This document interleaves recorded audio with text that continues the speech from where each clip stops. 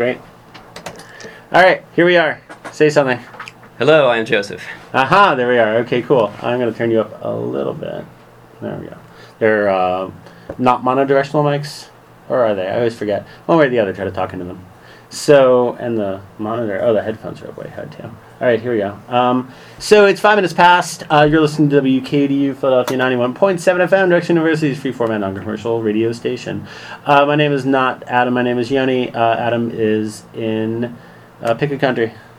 The Ukraine, probably. He's probably in the Ukraine, finding some long-lost dub records. Ukrainian dub, if you didn't know, now you do. And we're here with Joseph, and he is, can we say curating?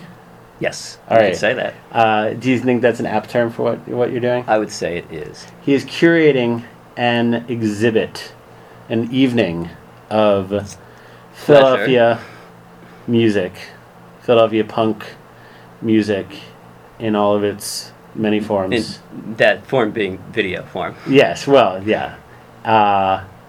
And you can give your spiel as to when it is and where it is, and then we can keep on talking. Okay. Well, first I just wanted to thank you, Terry, for having me on the show. I'm a big fan of Fresh Air. I listen all the time. I just got to say, it's kind of surprising to me that you're far less gnomish than I would imagine you to be, and a lot more hirsute. You have a voluminous beard. Why, thank you. Have you ever heard, I think it was one of the members of KISS I think it was a Terry Gross interview that they just never put up online. Because it was just so bad, and he was cursing at her the entire time, and it was really awkward. No. I've heard that there was a couple of awkward interviews, but I never heard that particular one. So what do you want me to explain what it is that I'm doing? Okay. Well, in brief, Philadelphia Film Festival is coming, starting in the beginning of April, and it's going to be almost an entire month's worth of screenings and live events. There's going to be live music and other things as well.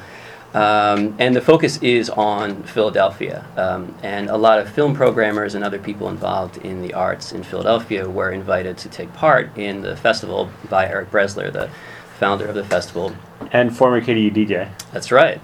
And I was one of the people asked, and we had gone through a couple of different ideas of events to do for the festival, and they didn't pan out. But what we came up with, I think, was actually ultimately the best of them, which was to do a night, which is on April 23rd, of live footage of punk bands from Philly from the early 80s to the present. That largely hasn't been seen before. This isn't stuff that we're culling off of YouTube, but rather we're getting from bands or from people who shot this stuff, and then digitizing a lot of it, because a good deal of it has been in the form of VHS tapes that have sort of sat in people's basements for years, and in some cases decades.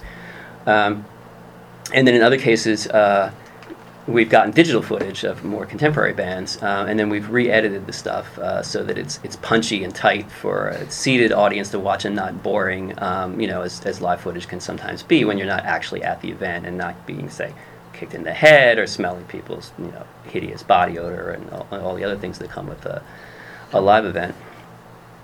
So we assembled this footage. And then there's going to be some interaction with some audience members who are people who were either, say, at those shows or in those bands, who will talk a little bit between the clips about what it was like to be there, what Philadelphia was like at the time. And there's another component that we can probably talk about later, which is the audio archives part. What's been the most out of the vaults, I never thought I'd see this moment for you so far? There's been a lot of really, really great footage. I mean, I think that some of it's still yet to come, although technically we're not taking in any more footage. I know that there's going to be a 3-camera shoot of the last Rambo show, which will be professionally edited and have really great sound. And for anyone who's seen Rambo play before, there were a lot of props and chaos and like tanks and giant cell phones and people clashing armies. Vikings, yeah, precisely. So that sort of thing is perfect for an event like this because it's so visual. And then we've gotten a piece of footage from Decontrol, the 80s Philly band. It's still around now. I saw them play down at FDR at Bud's birthday about 6 months ago. Very nice. Yeah, still performing. And I interviewed Adam Avery from the band, who was a great guy. and he had some footage that technically is outside of the parameters of what we can screen, because we only wanted Philly bands playing Philly venues. So they are a Philly band, but they're playing in Atlantic City. We kind of gave them a pass because the footage is really great. And something we talked about earlier is I really like footage that shows the audience. It's great to see the band, and I want to have something that's kind of clear, but also I want to see the audience members, and I think the audience of the live event wants to see the audience members because maybe they were there, or their friend was there, or maybe they see someone who has since died, and it's kind of a weird experience to see their ghost. And it's also just seeing bands play, and you don't know who they're playing to or what they're doing is very sterile. Yeah, exactly. Yeah, a lot of the footage that I rejected was beautifully shot in the sense that it was shot in high def with great sound. So there was this visual clarity that was terrific, but was boring because of that sterility that came through, where it was just it's four dudes on the stage and they're rocking out to various degrees, but where are they? And who's there? And what is the audience doing? What are they inspiring people to do? And audience reaction is such an integral part of live performance, especially in hardcore punk, that if that's absent from the footage, then the footage is just rendered dull and sterile. Yeah, I think we were talking about this earlier. I think that's what makes DIY punk, DIY anything, so good, is because you are standing right there next to the band, you are seeing them play, you are interacting with them, and you are creating the performance. Because if they're just, we've all seen bands play technically really well, but for whatever reason the audience didn't react to it, and you go, oh, that was nice, but that's not what I want out of my DIY punk show. It might be what I want out of my strange ambient noise project show where the audience isn't really going to do much anyway, but I just want to stand there and take it all in. But for a punk show, the audience is such a big part of that. It's absolutely a symbiotic experience, and the two certainly feed off of each other, and that's a big part, and that's certainly something that we wanted to see come through in this footage. So, did you already say when the event is? It's April 23rd. And there's the first screening is at 8 p.m., and that's sold out in a little over a week. So we actually, I guess this is the first official announcement of it, is that there's now going to be a second screening of it, which will take place on the same night. It'll be at 10:30, and tickets just went on sale for that. You can just get that through. You could look on our Facebook page devoted to the event. Will the same people be in the audience for both times, or will there be different? No, I'm going there? I think the feeling. My concern was that there would be a disjointed feeling if I was pulling people out of the audience, attendees, to bring them on stage and ask them a question and then kind of push them back into the audience, because some people. I was just thinking about them being on stage and then crowd surfing off back to their chair. That would be very impressive. I mean, if that was going to happen, that would be great. But I think the reality is that a lot of folks aren't necessarily comfortable to step up in front of an audience, even if they're accustomed to performing musically. So I thought it would be easier to kind of see who's there and how they connect to the footage, and I'll know how the footage is going to run, and then be able to kind of throw a question out to them, and then someone will run over like Phil Donahue style with a microphone and hand it to them, and they'll answer a question, for a few sentences. They won't have to get up, they won't have to get on the stage, and then we'll move on with the footage, because there's actually a pretty considerable amount of footage, so we don't want this thing to run to interminable length. So I'll just see who's there for each one, and we'll make some words. And this is not a documentary. Oh God, it's not a documentary. In 2013, everybody who has a video camera, which is everybody who has an iPhone, is making a documentary, and it's being funded by a Kickstarter campaign. And this is fine, and I think that perhaps some of these products will be great. But I think that part of the problem and part of the reason why I wanted to do this is that a documentary is going to begin with a thesis of a director, and the director, he or she, is going to gather all of this footage and these interviews with folks, and they're essentially going to prove the thesis that they set out with. And they're going to talk to individuals for possibly a considerable length of time, but when the person appears in the documentary, they have probably on screen for mere moments. So what I wanted to do with the second facet of this project was have these long-form, intimate audio interviews with people that were absolutely 100% their story, not my story, and that these things would then appear online. They'll be on the Cynadelphia website, and they'll be unedited. There'll be a portrait of the person by Karen Kirchhoff, and I've seen these, and these are fantastic. And then the individual will be able to listen to these interviews, which are rather lengthy. They're mostly 42 minutes to about 100 minutes each, some edge on to close to 2 hours.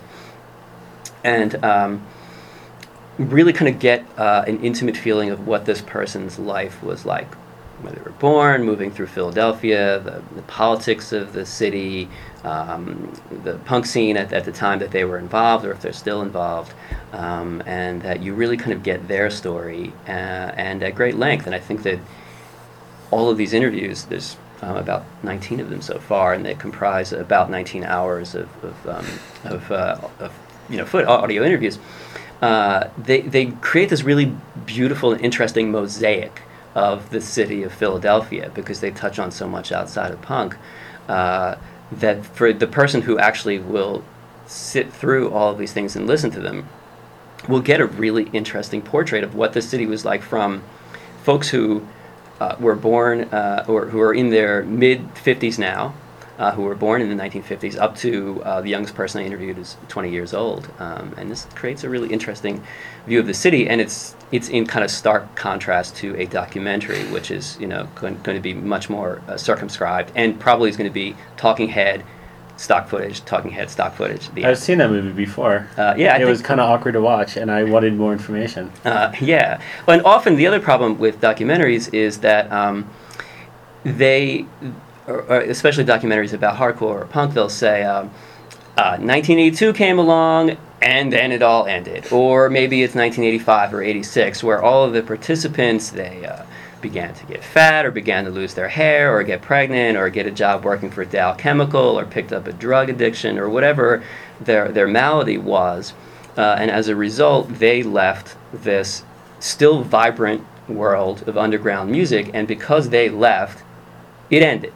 So when I would see this, I'd say, well, wait a second, I came along after this happened and saw all of this really cool stuff happen with really amazing people. How is it possible that it was all over in 1985? Because you made a bad metal record?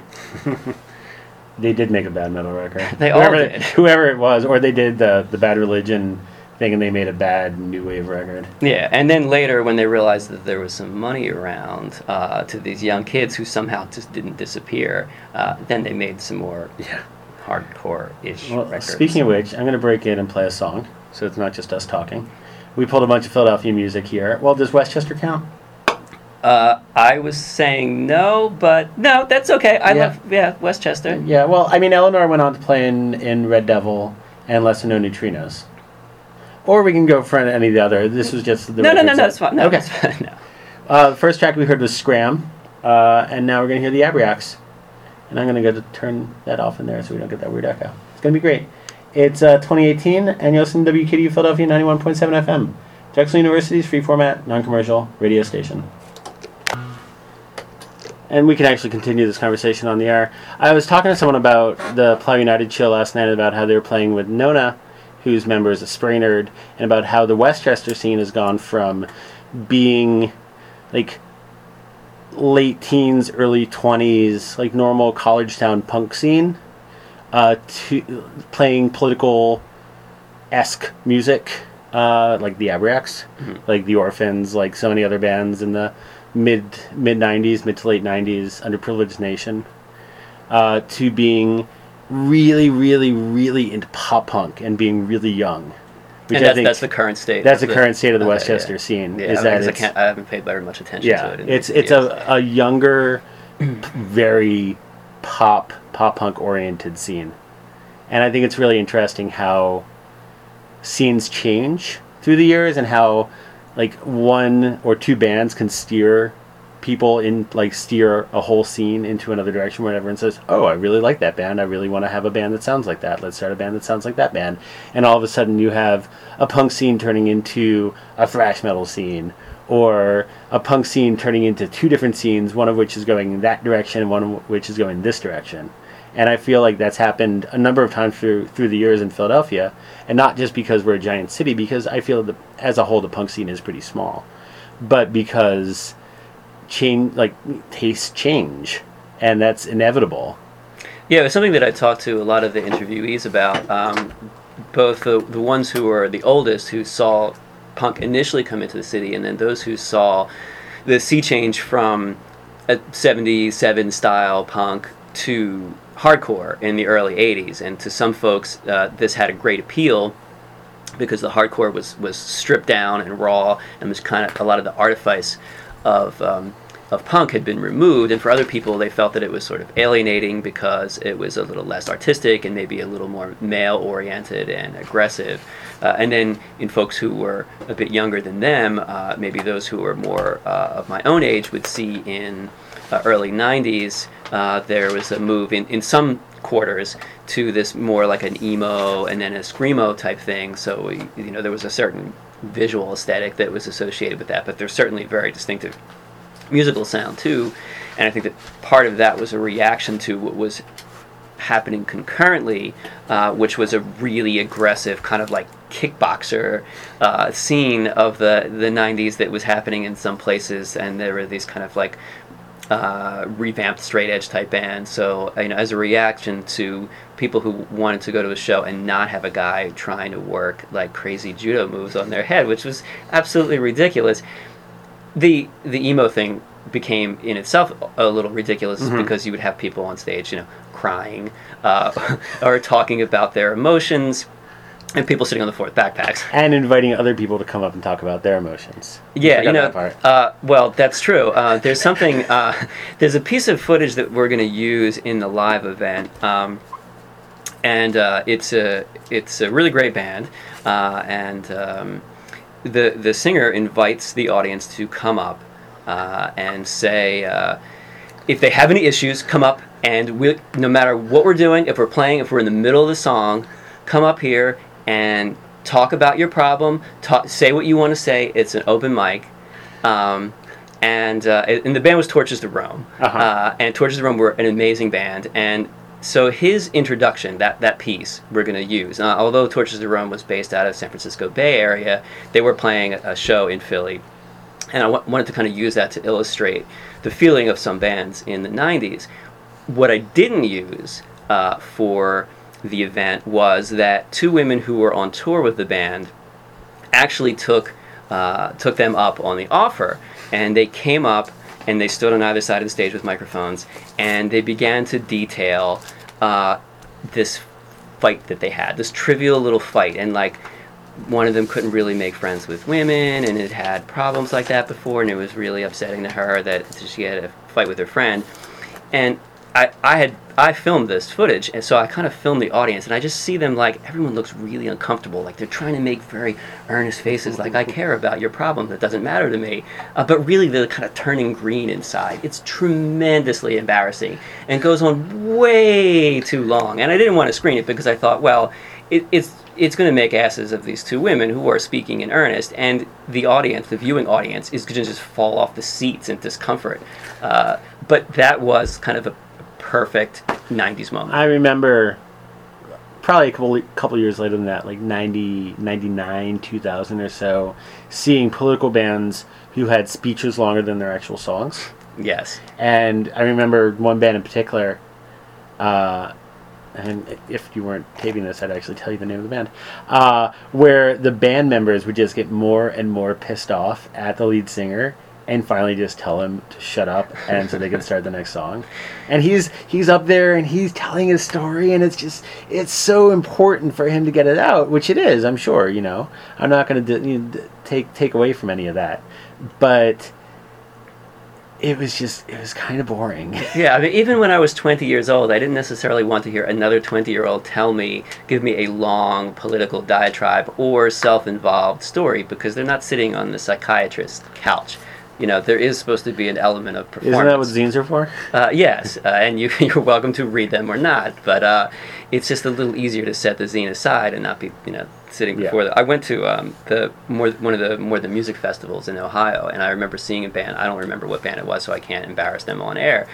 But the guy was talking about how it rained, and then when the rain stopped, there were all these earthworms on the ground, and they were drying up, and he was watching them die, and he started crying. And I wanted to kill him. I wanted to kill his body because it was so embarrassingly lame. And I just wanted, can't someone beam in, Siege or Infest or something, and then just, rip this man's head off and then play some hardcore? Didn't happen. Didn't happen. They're having a reunion of that in San Francisco this year. I'll be certain not to go. So, let's go back to the... I guess we've been talking about it. So, in terms of the people that you've interviewed, you mentioned interviewing the Fiends. Yes. What kind of stories did the Morphines have? Did they have stories more about Philadelphia, or stories about? I'm looking at the list now. Oh, that's a great list.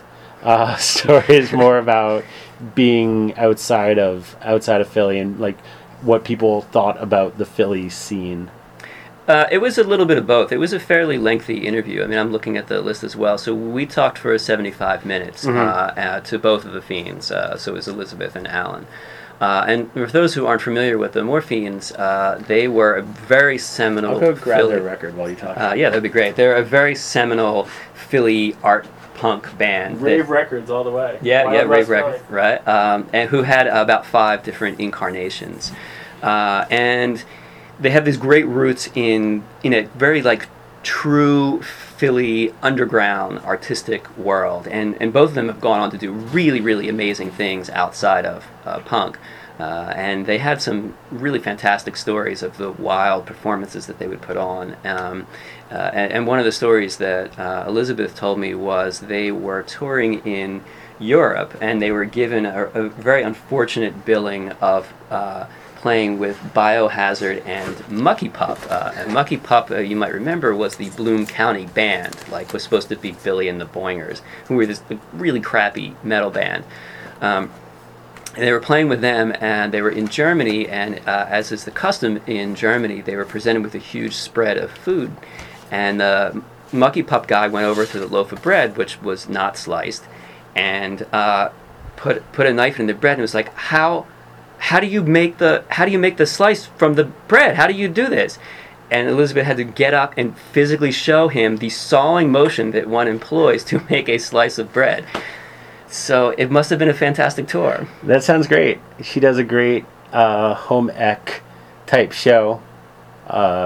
It's just on the web now, or it was on DUTV for a long time? Yeah, I think it might just be on the web. She actually had to change the name because it was called the Big Tea Party. And you might have heard a thing called the Tea Party. So in recent years, there's been a bit of confusion as to what her big tea party was all about. So yeah, she's had to change the name to that thing. Should we play a Morphine song right now? Yep. Okay, let's do that. This is Morphines, Wild West Philly. Half hour past WKDU, Philadelphia, 91.7 FM. That was just Morphines with the Morphines theme. I was going to play Wild West Philly, but having a theme song is always important. None of the bands have theme songs anymore. That's right. Russian Meat Squats have a theme song. I don't think I want to hear it. Oh, it's so good. Have you ever Can you heard sing them? it to me a little bit? No, I think it's just we're the Russian Meat Squats. We're the Have you ever great Allentown band? I don't know that I've ever heard them before. Oh, they're great. There's a FOE Records comp that you can still get copies of somewhere, and it's Mr. Yuck and Russian Meat Squats and Weston back when they were a truly Allentown band. I love Weston. And I might have this record. I might have some stuff from FOE, and the comp is just a really good place to start. The Mr. Yuck stuff is awesome. I don't know what else they recorded. The Russian Meat Squat stuff is really fun. They were really young. They used to play in Philly all the time. There's some pictures of them playing in Philly. I just feel like the one interesting thing about Philadelphia that I constantly, as someone who talks Philadelphia punk a lot to people, especially from people out of town, is that Philly's always been kind of on its own. It's been not particularly isolated per se, because we are so close to everything else. But Philly's always been very much Philly. And not a lot of people, like, no one goes, hey, I'm going to go to Philly because that's a really happening, crazy place. I mean, they might, but that's in the minority. Yeah, it's something that I brought up to several of the people. I mean, when you're sandwiched between DC and New York, which are these meccas for punk, it's easy to kind of be dwarfed by them. But something that I was always curious about was to the people who came into Philadelphia and had lived in other places, what did they think? What was the word like around the country about Philly? Because I've always been here, so it's hard for me to see necessarily an outsider's perspective on the city. What do they think first of the city? Because I'm always curious about what people think of Philly itself. Like, is it a violent, filthy mess? Yeah, that's generally what people hear.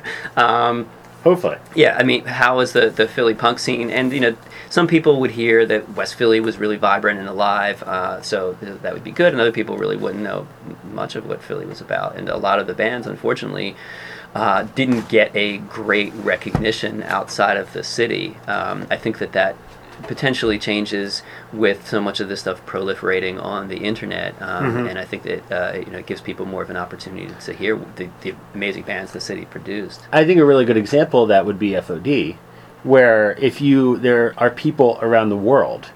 If you say Flag of Democracy, they will go. I can't say that word on the air. They will go crazy. And they don't realize that FOD are still playing shows. FOD never stopped playing shows. FOD are one of the greatest bands that has ever existed. I was at their 30th anniversary show. I was at their 20th anniversary show. And they've never stopped. And it's fantastic. Yeah, I absolutely agree. I mean, I've done shows with them before. Not only really nice guys, but I think it's really inspirational that, there's a consistency. So it's not like there's a reformation when it seems to be financially viable, but there's like a genuine passion for this thing that propels these people forward. And I think that they're a really great example of that. But also I think they're a great example of Philadelphia and about how bands from here, even when they do tour, I mean, FOD did Europe, and I think that's it. They might have done some West Coast dates. Don't quote me on that. But they definitely did. They definitely did Western Europe, where they were very popular. But people just kind of people have no clue that they're still around. People just think that they stopped playing 15 years ago, right, or 20 years ago. And although they could be a great punk ambassador, I just feel like nobody really, nobody in Philly really cares that much, and nobody outside of Philly knows that they exist still. And that's a really weird place to be. And I don't think that is necessarily foreign to the Philadelphia punk experience. No, I think people sometimes take for granted what appears to be sort of ubiquitous with that's all around them in their area. So I could certainly see something like that happening here. There's a certain apathy for local bands sometimes, and a great desire for the exotic being exotic New York City or exotic DC. Yeah. Did a lot of people end up, at least from what you know and what you've gathered from talking to people, moving from Philly elsewhere? Because you also mentioned that a lot of the people that you talked to were not from here originally. Most of the people that I've spoken to were born other places. Although some of them were close to the city, they weren't necessarily born in the actual city. But everybody that I've spoken to so far for the interviews, and it was 19 separate interviews, but some of them had multiple people in the interview, so it's 20-something people. All of these people are currently living in Philadelphia. I want this to be as complete as possible, so I'm going to catch other people's sort of Philly expats throughout the year as they move through town, and talk to them about the time that they were in Philly. I just haven't caught any of those people, out-of-towners yet. What was because you used to book shows? Yes. Cabbage Collective. Right. What were your experiences like booking shows, dealing with bands from out of town, dealing with bands from Philly? Like what was the Philadelphia experience for you? Well, I guess you could say part of our desire, and this the core of Cabbage Collective would be my brother Bull Gervasi and Chris Fry and Sean Castillo and me. And then there were a lot of other people who were involved who deserve a tremendous amount of credit for doing the things. But there was definitely a feeling that the certain folks who were doing shows in the city were kind of winding down from doing them, and that there needed to be another group of people doing shows. What years were? We started Cabbage Collective. We did a thing called Orgasmic Productions in South Jersey, which is where we were all from, in the late 80s. I think we did a show maybe 88, 89, and that was with mostly local bands. Matter of Fact, and several other bands that were around at the time, and then we would, towards the latter part of that, we had some really amazing bands who were touring. So we had Neurosis play really early on in their career. Neurosis played in 1990. Born Against played there. We had several other bands do things there, and then we all moved to Philadelphia by the early 1990s, and it was then that we started doing Cabbage Collective. Why did you move to Philly, not New York? Because I always felt like, I grew up in a kind of a working class suburb of Philly, and Philly was always the city. That is where I went to. That's where some family members still live. That was where we went for shows. That's where we went to South Street to buy records and things like that. So it was the logical place to go, and it was a city that I knew how it operated to a certain degree, and I certainly knew its geography to a certain degree. So we were able to find a church at 48th in Baltimore, that allowed us to rent the basement of the church to do these shows. And it was always the desire to do these shows in absolute contrast to the bar shows that we weren't even old enough to get into. Although I probably was at the time because I was slightly older than the others. But I didn't want to breathe in someone's secondhand smoke, and I didn't necessarily want someone kicking me in the head. I wanted something that reflected the ethos of punk that was extremely important to me. And I know that the other members of the group would say the same thing, is that we wanted to see ethos put into action by doing things that were genuinely DIY, expressed our values, and were inclusive to everyone, so that anyone can go to the space and feel comfortable. So there were people who would make vegan and vegetarian food that they would serve for free, and there would be tables of zines and records and stuff. So it was fun. It was a gathering, and that we would be able to host both local bands who weren't playing in these other venues, and there were many of them, and then all of these great small touring bands, and then the local bands would then play in the cities that the little touring bands came from. It created a really great, vibrant DIY network of folks. One thing I've always kind of appreciated about Philly is that you never really find anyone that goes, I love this city 100%. It's the best place ever, and I've got nothing bad to say about it. I feel like to love Philadelphia is also to hate it, and to be able to point out all the bad parts of it while you're saying, well, it's a lot, it's not that bad. Yeah. There is a lot to hate. Certainly if you really hate the city, you're absolutely welcome to leave it, because everyone in Philly will be the first to tell you to get the F out. But I think that having some issues with the city motivates people to do things to improve it, and that every one of these things kind of moves the city up a couple notches, and then sometimes it falls back down a few notches if L&I steps in, or there's other issues here and there. But I think that all of these motivating factors of issues with the city only serve to make the place a better place. I think that's really true. I also really like the fact that I was talking to someone who books shows and deals with bands a lot, drives bands around, that sort of thing. And we were talking about Philly versus New York. And he was saying that while bands might have an overall maybe better show in New York, there might be a couple more people there, they might sell a couple more records, they then have to go back to 3 different apartments, hang out with people who are going to bed because they have to wake up at 6 to go to their 3 different jobs, so they can afford they can afford that apartment. They have to deal with parking, which and they got to go to Brooklyn, and all these things, and it's just not going to be that much fun. And when bands play in Philly, it might be a smaller show, whatever, but they're going to have an overall much better experience. Yeah, I would absolutely agree with that, and they're certainly going to be staying in a bigger space, especially if they're staying in somebody's freaky punk house in West Philly, where no one has jobs. Yeah, exactly. They might get fleas from sleeping on the couch, but at least there's a sizable space for them to sleep in. What were some of the venues that people talked about missing the most? I mean, depending on the age of the individuals, they'll talk about Love Hall or the Hot Club or Grendel's Lair. There were a lot of different places that were around from late 70s into early to mid 80s. And these are places that, when I would hear folks talk about them, they had a certain mythic status to me as well, because I had never gone to any of those places. I wasn't old enough. I came into this in 1987. But it was really interesting to kind of talk to someone in such a way and at such a length where you can almost feel like you're kind of like stepping in this place. Like, what did it look like? What did it feel like? They talk about Abe's Steaks. And here was a place, that's run by a guy who may or may not have been a slumlord and had this kind of like what they refer to as Abe's Army.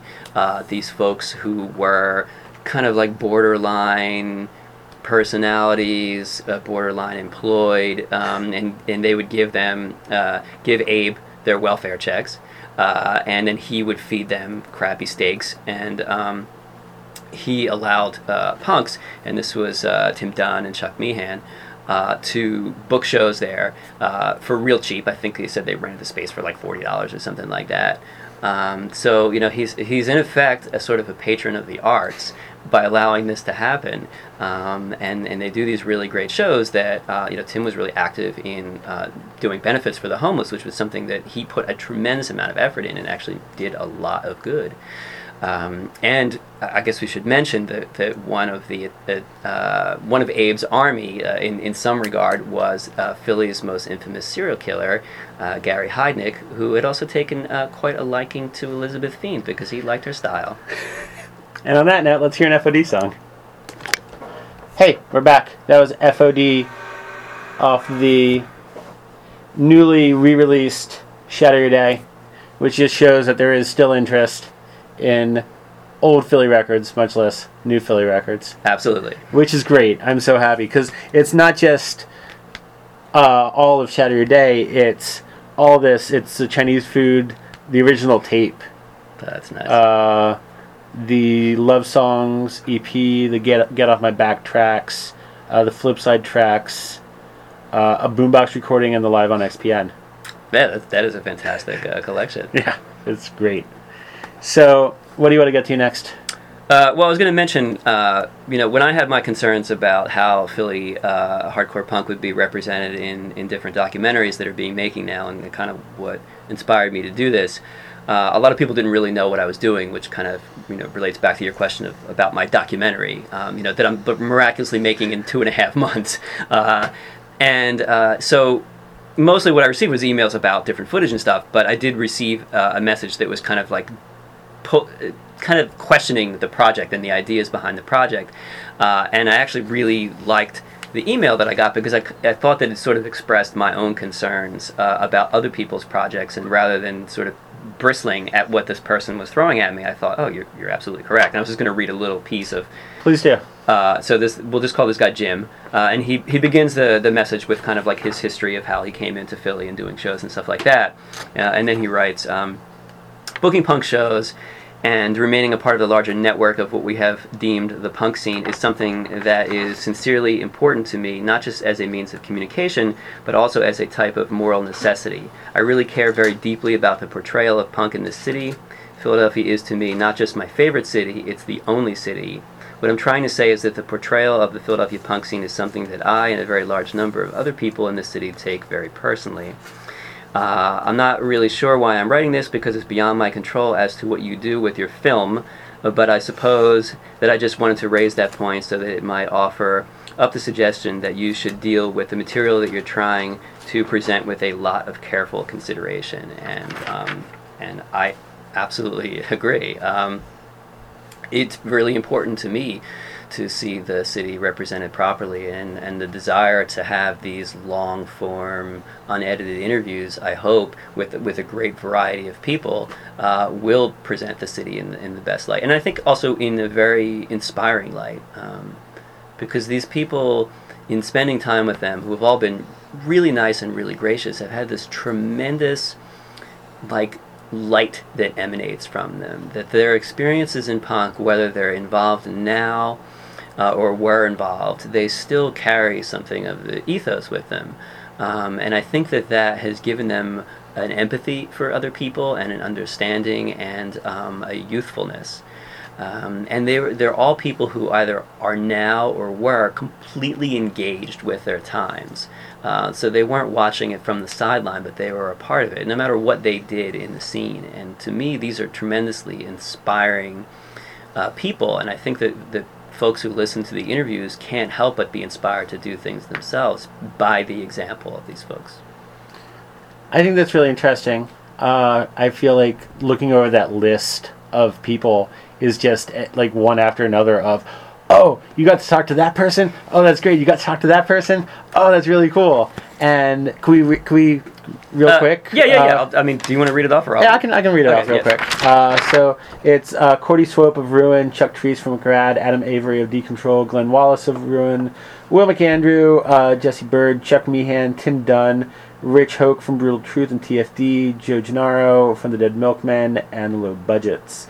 Brian Lathrop from Sadistic Exploits, Greg and Matt Mungan, is that how you pronounce her name? Of Scram, Leroy Colby, Elizabeth and Alan Fiend from The Morphines, Tony Pointless and Bull Gervasi from Rambo, Jackal from Wide Eye, Adam of Adam and His Package, and Grace Ambrose, Ramsey Bayer, Mikey Cantor, and Max Weinstein-Bacall from DIY PHL. And that is... And also inclusive of John Paul and you. Yeah. And then coming up really soon, we'll be talking to Mike McKee, and then Mike McKee is going to do an interview with Cabbage Collective, and since I'm a member of Cabbage Collective, then, I'll be in that interview. But. And McKee will tell you more stories than you'll ever have time to remember. Well, fortunately, they'll be committed to tape forever. Yeah. He has a great, if you look up his name and J Church, he has a great story about the first time he ever really sat down and listened to J Church. He had some tape, and he was stranded in the city, and he was waiting for the first train back to Ardmore, or whatever it was, and he was stuck at 69th Street, and it was pouring rain out, and he was just lying on a bench and listening to the one half of the J Church tape over and over and over and over again. And somehow he's still alive. He did not commit suicide. That's good. Yeah, it's great. I think that's it's a good story, and I can so easily imagine 69th Street empty at 4:00 in the morning. And just waiting for that train, Yeah, I think for certain folks who know this record, and know the city, you can easily paint that picture in your head. So, why do you think that there is? Because we talked earlier that there's been a bunch more interest in capturing Philly punk history of late, with the myriad projects that have been talked about or have been worked on or what have you. Why do you think 2013? What happened? I think it's the availability of the means to capture this. I think that the video technology is so cheap now, and that so many people look to a Kickstarter campaign to get a project started, that it's within the realm of the doable for folks. That's interesting. Do you think that there's any more interest in... Because there's been enough about New York and D.C. and everywhere else. Do you think that there just is more interest in a scene like Philadelphia that was always kind of forgotten by everyone else? I still don't have a great feeling of whether the rest of the country or the world really cares. So certainly the people in the city care, and they'll watch this thing. But does anyone else want to see the scene documented? And I think maybe it'll come down to the quality of the production. I mean, if it's a really well-made documentary and it has an appeal outside of the folks who are going to recognize themselves in the film, then maybe it can go somewhere. So. It's sort of related to that. Do you have a favorite Philly punk comp? I would say the KDU comp is the probably... KDU comp? Yeah. Really? Yeah. With Mothra and Kitchikow. The Scrapple comp, yeah? The hands... Or Discpan Hands. Yeah, Discpan Hands. I don't think that was KDU. Was it not? No, KDU was Scrapple. Okay.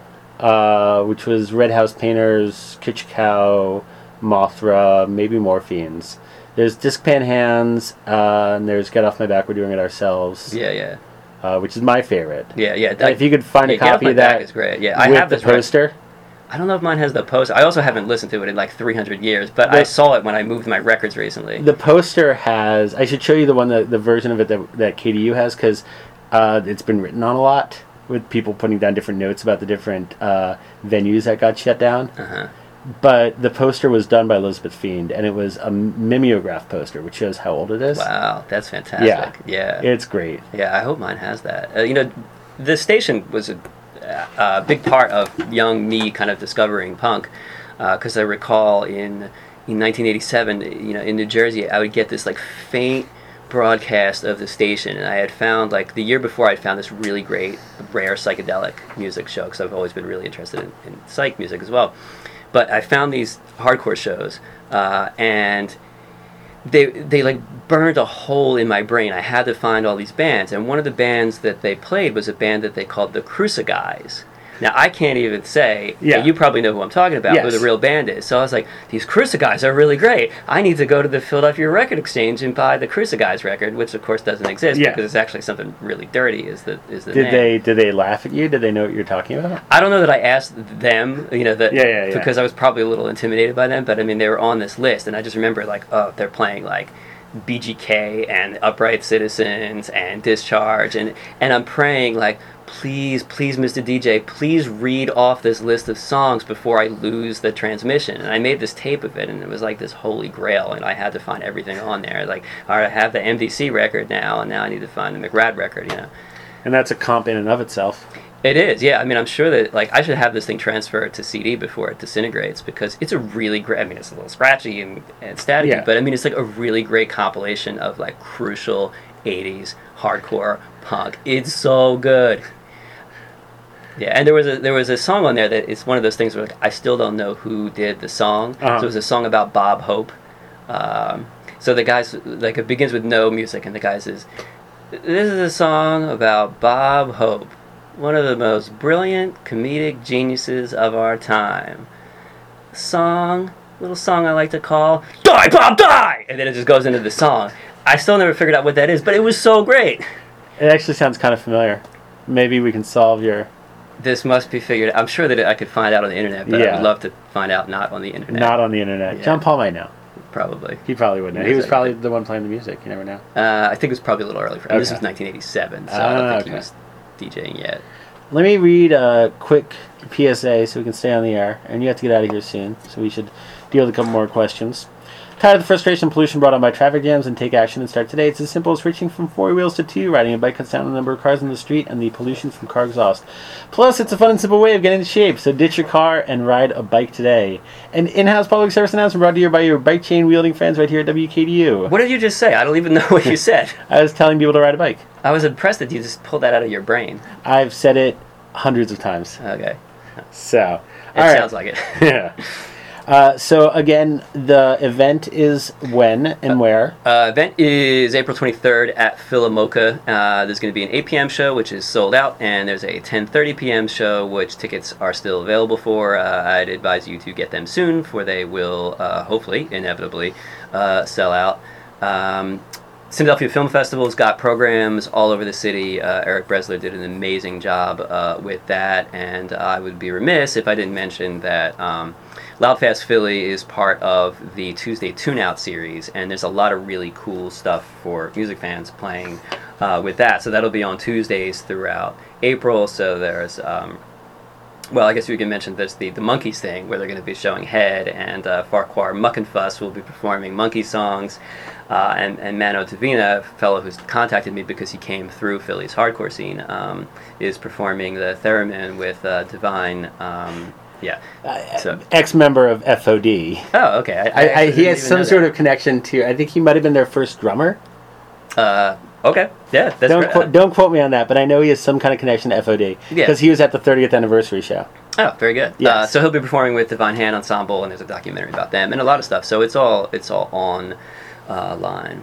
What are you looking forward to the most about the actual event? I think it'll be neat to see how people react to the footage. I mean, I think some of the stuff is really funny. We've tried to incorporate some good audience footage in there, so some people will certainly see themselves. And Yeah, I'm curious to see how it all goes over with the seated audience. Do you think it'll just be a lot of people pointing and yelling and going, "Holy crap, that's me"? I would like to see that. That would be perfectly acceptable. And then the audio. The audio archives are going to go up probably about mid this week. They're going to go up one a day on the Cynadelphia site, and as I said, they'll be unedited, and they'll have the portrait by Karen Kirchhoff. Hopefully there's going to be a gallery event of her pictures at some point later this year. She's done a really, really great job with those. So you'll be able to listen to those, and I'm curious to see, well, if anybody listens to them, but I mean, I'm hoping that people do. You can download them, and I kind of like the idea that, like, maybe a year from now, a 15-year-old kid in Indonesia will be listening to this interview. I just did an interview with a band recently, and they were talking about how they might be going to China at one point, and we got into this whole long conversation about where culture comes from and where subculture comes from, and I feel like we kind of take that sort of thing for granted a lot of the time, because it is around us, and it was here before us. And I can imagine with some of the people you were talking to who started going to shows in 1976, when it was, oh, there's this rock and roll band, but they're doing something faster and weirder, and what are they going to do next? Yeah. And I feel like that is such a unique experience that is, in some ways, something that we all experience the first time we walk into a show, especially a DIY show, and you go, whoa, what are they doing? Oh, wow, they're doing it like that? Oh, this is so great and so empowering in a lot of ways. And I feel like you probably got a lot of those stories while talking to people. Yeah, I absolutely did. I mean, there were folks who saw punk being born in Philadelphia. There was a weird sort of intersection between gay clubs and then what became punk clubs. And there were also very peculiar dynamics between club owners and the police were taking drugs or sex or money in order to allow these clubs to do these shows. And I would ask folks who were there at the beginning of either the birth of punk or the birth of hardcore punk or whatever, did you feel like you were witnessing the thing, like this was a thing? And there's also a question, did you think that this would still be something so many years later? And answers vary, but I think a lot of people were really thrilled by this, like being part of a birthing process of something. And even those who came in later, when you would think like, what could the appeal be of something that's been around for 20, 30, going on 40 years to a young person? And the appeal is absolutely there because they can step into it and become a part of it. It's in a sense a certain meritocracy where if you want to do the thing and you can do it, you will do the thing. And I think that there's very few parts of society in general that's that welcoming to young people and into individuals to just go in and take part. And it's so stripped down and raw that it still kind of retains its vibrancy all these years later, and it's pretty impressive for something that aged. I've been going to shows since '97, and I was recently at the Painted Black show at Golden Tea House, the quote unquote secret show, and leaving that show and going, I just witnessed, because I was in back of Painted Black taking pictures for their set, and I just witnessed 200 or so people getting totally rowdy, having a great time, and having a really positive time. It was a really, really, there was no fights, there was nobody there who was angry, everyone had smiles on their face, and everyone had a really good, like we were all leaving that show feeling inspired. Yeah, I think it plants a really beautiful seed in people's heads, and for a lot of folks who are involved in this scene, that seed grows into a really impressive tree. So maybe they're not punk for life, but they've maybe gone on to do other artistic or political activities that genuinely help other people or affect other people or have value, and it comes to those individual seeds that folks plant, and I think a lot of times people don't even realize the seeds that they're planting, and the hope is that they're good ones. One last question in terms of the video footage that you got. Obviously, when you see a bigger name band, you're going to go, oh, of course, it's Born Against footage, it's Rambo footage, whatever. But were there any surprises in terms of crowd reaction, in terms of just like the power behind the music for some bands that you hadn't even heard of before? Well, I think that because I haven't gone to that many shows in recent years, it was neat to see younger bands and to see young audiences going crazy for them. So very few people know who these folks are, but for those who do, this is their bands. These are the bands that they'll be talking about into the future. This is their time. And their time is, of course, completely valid.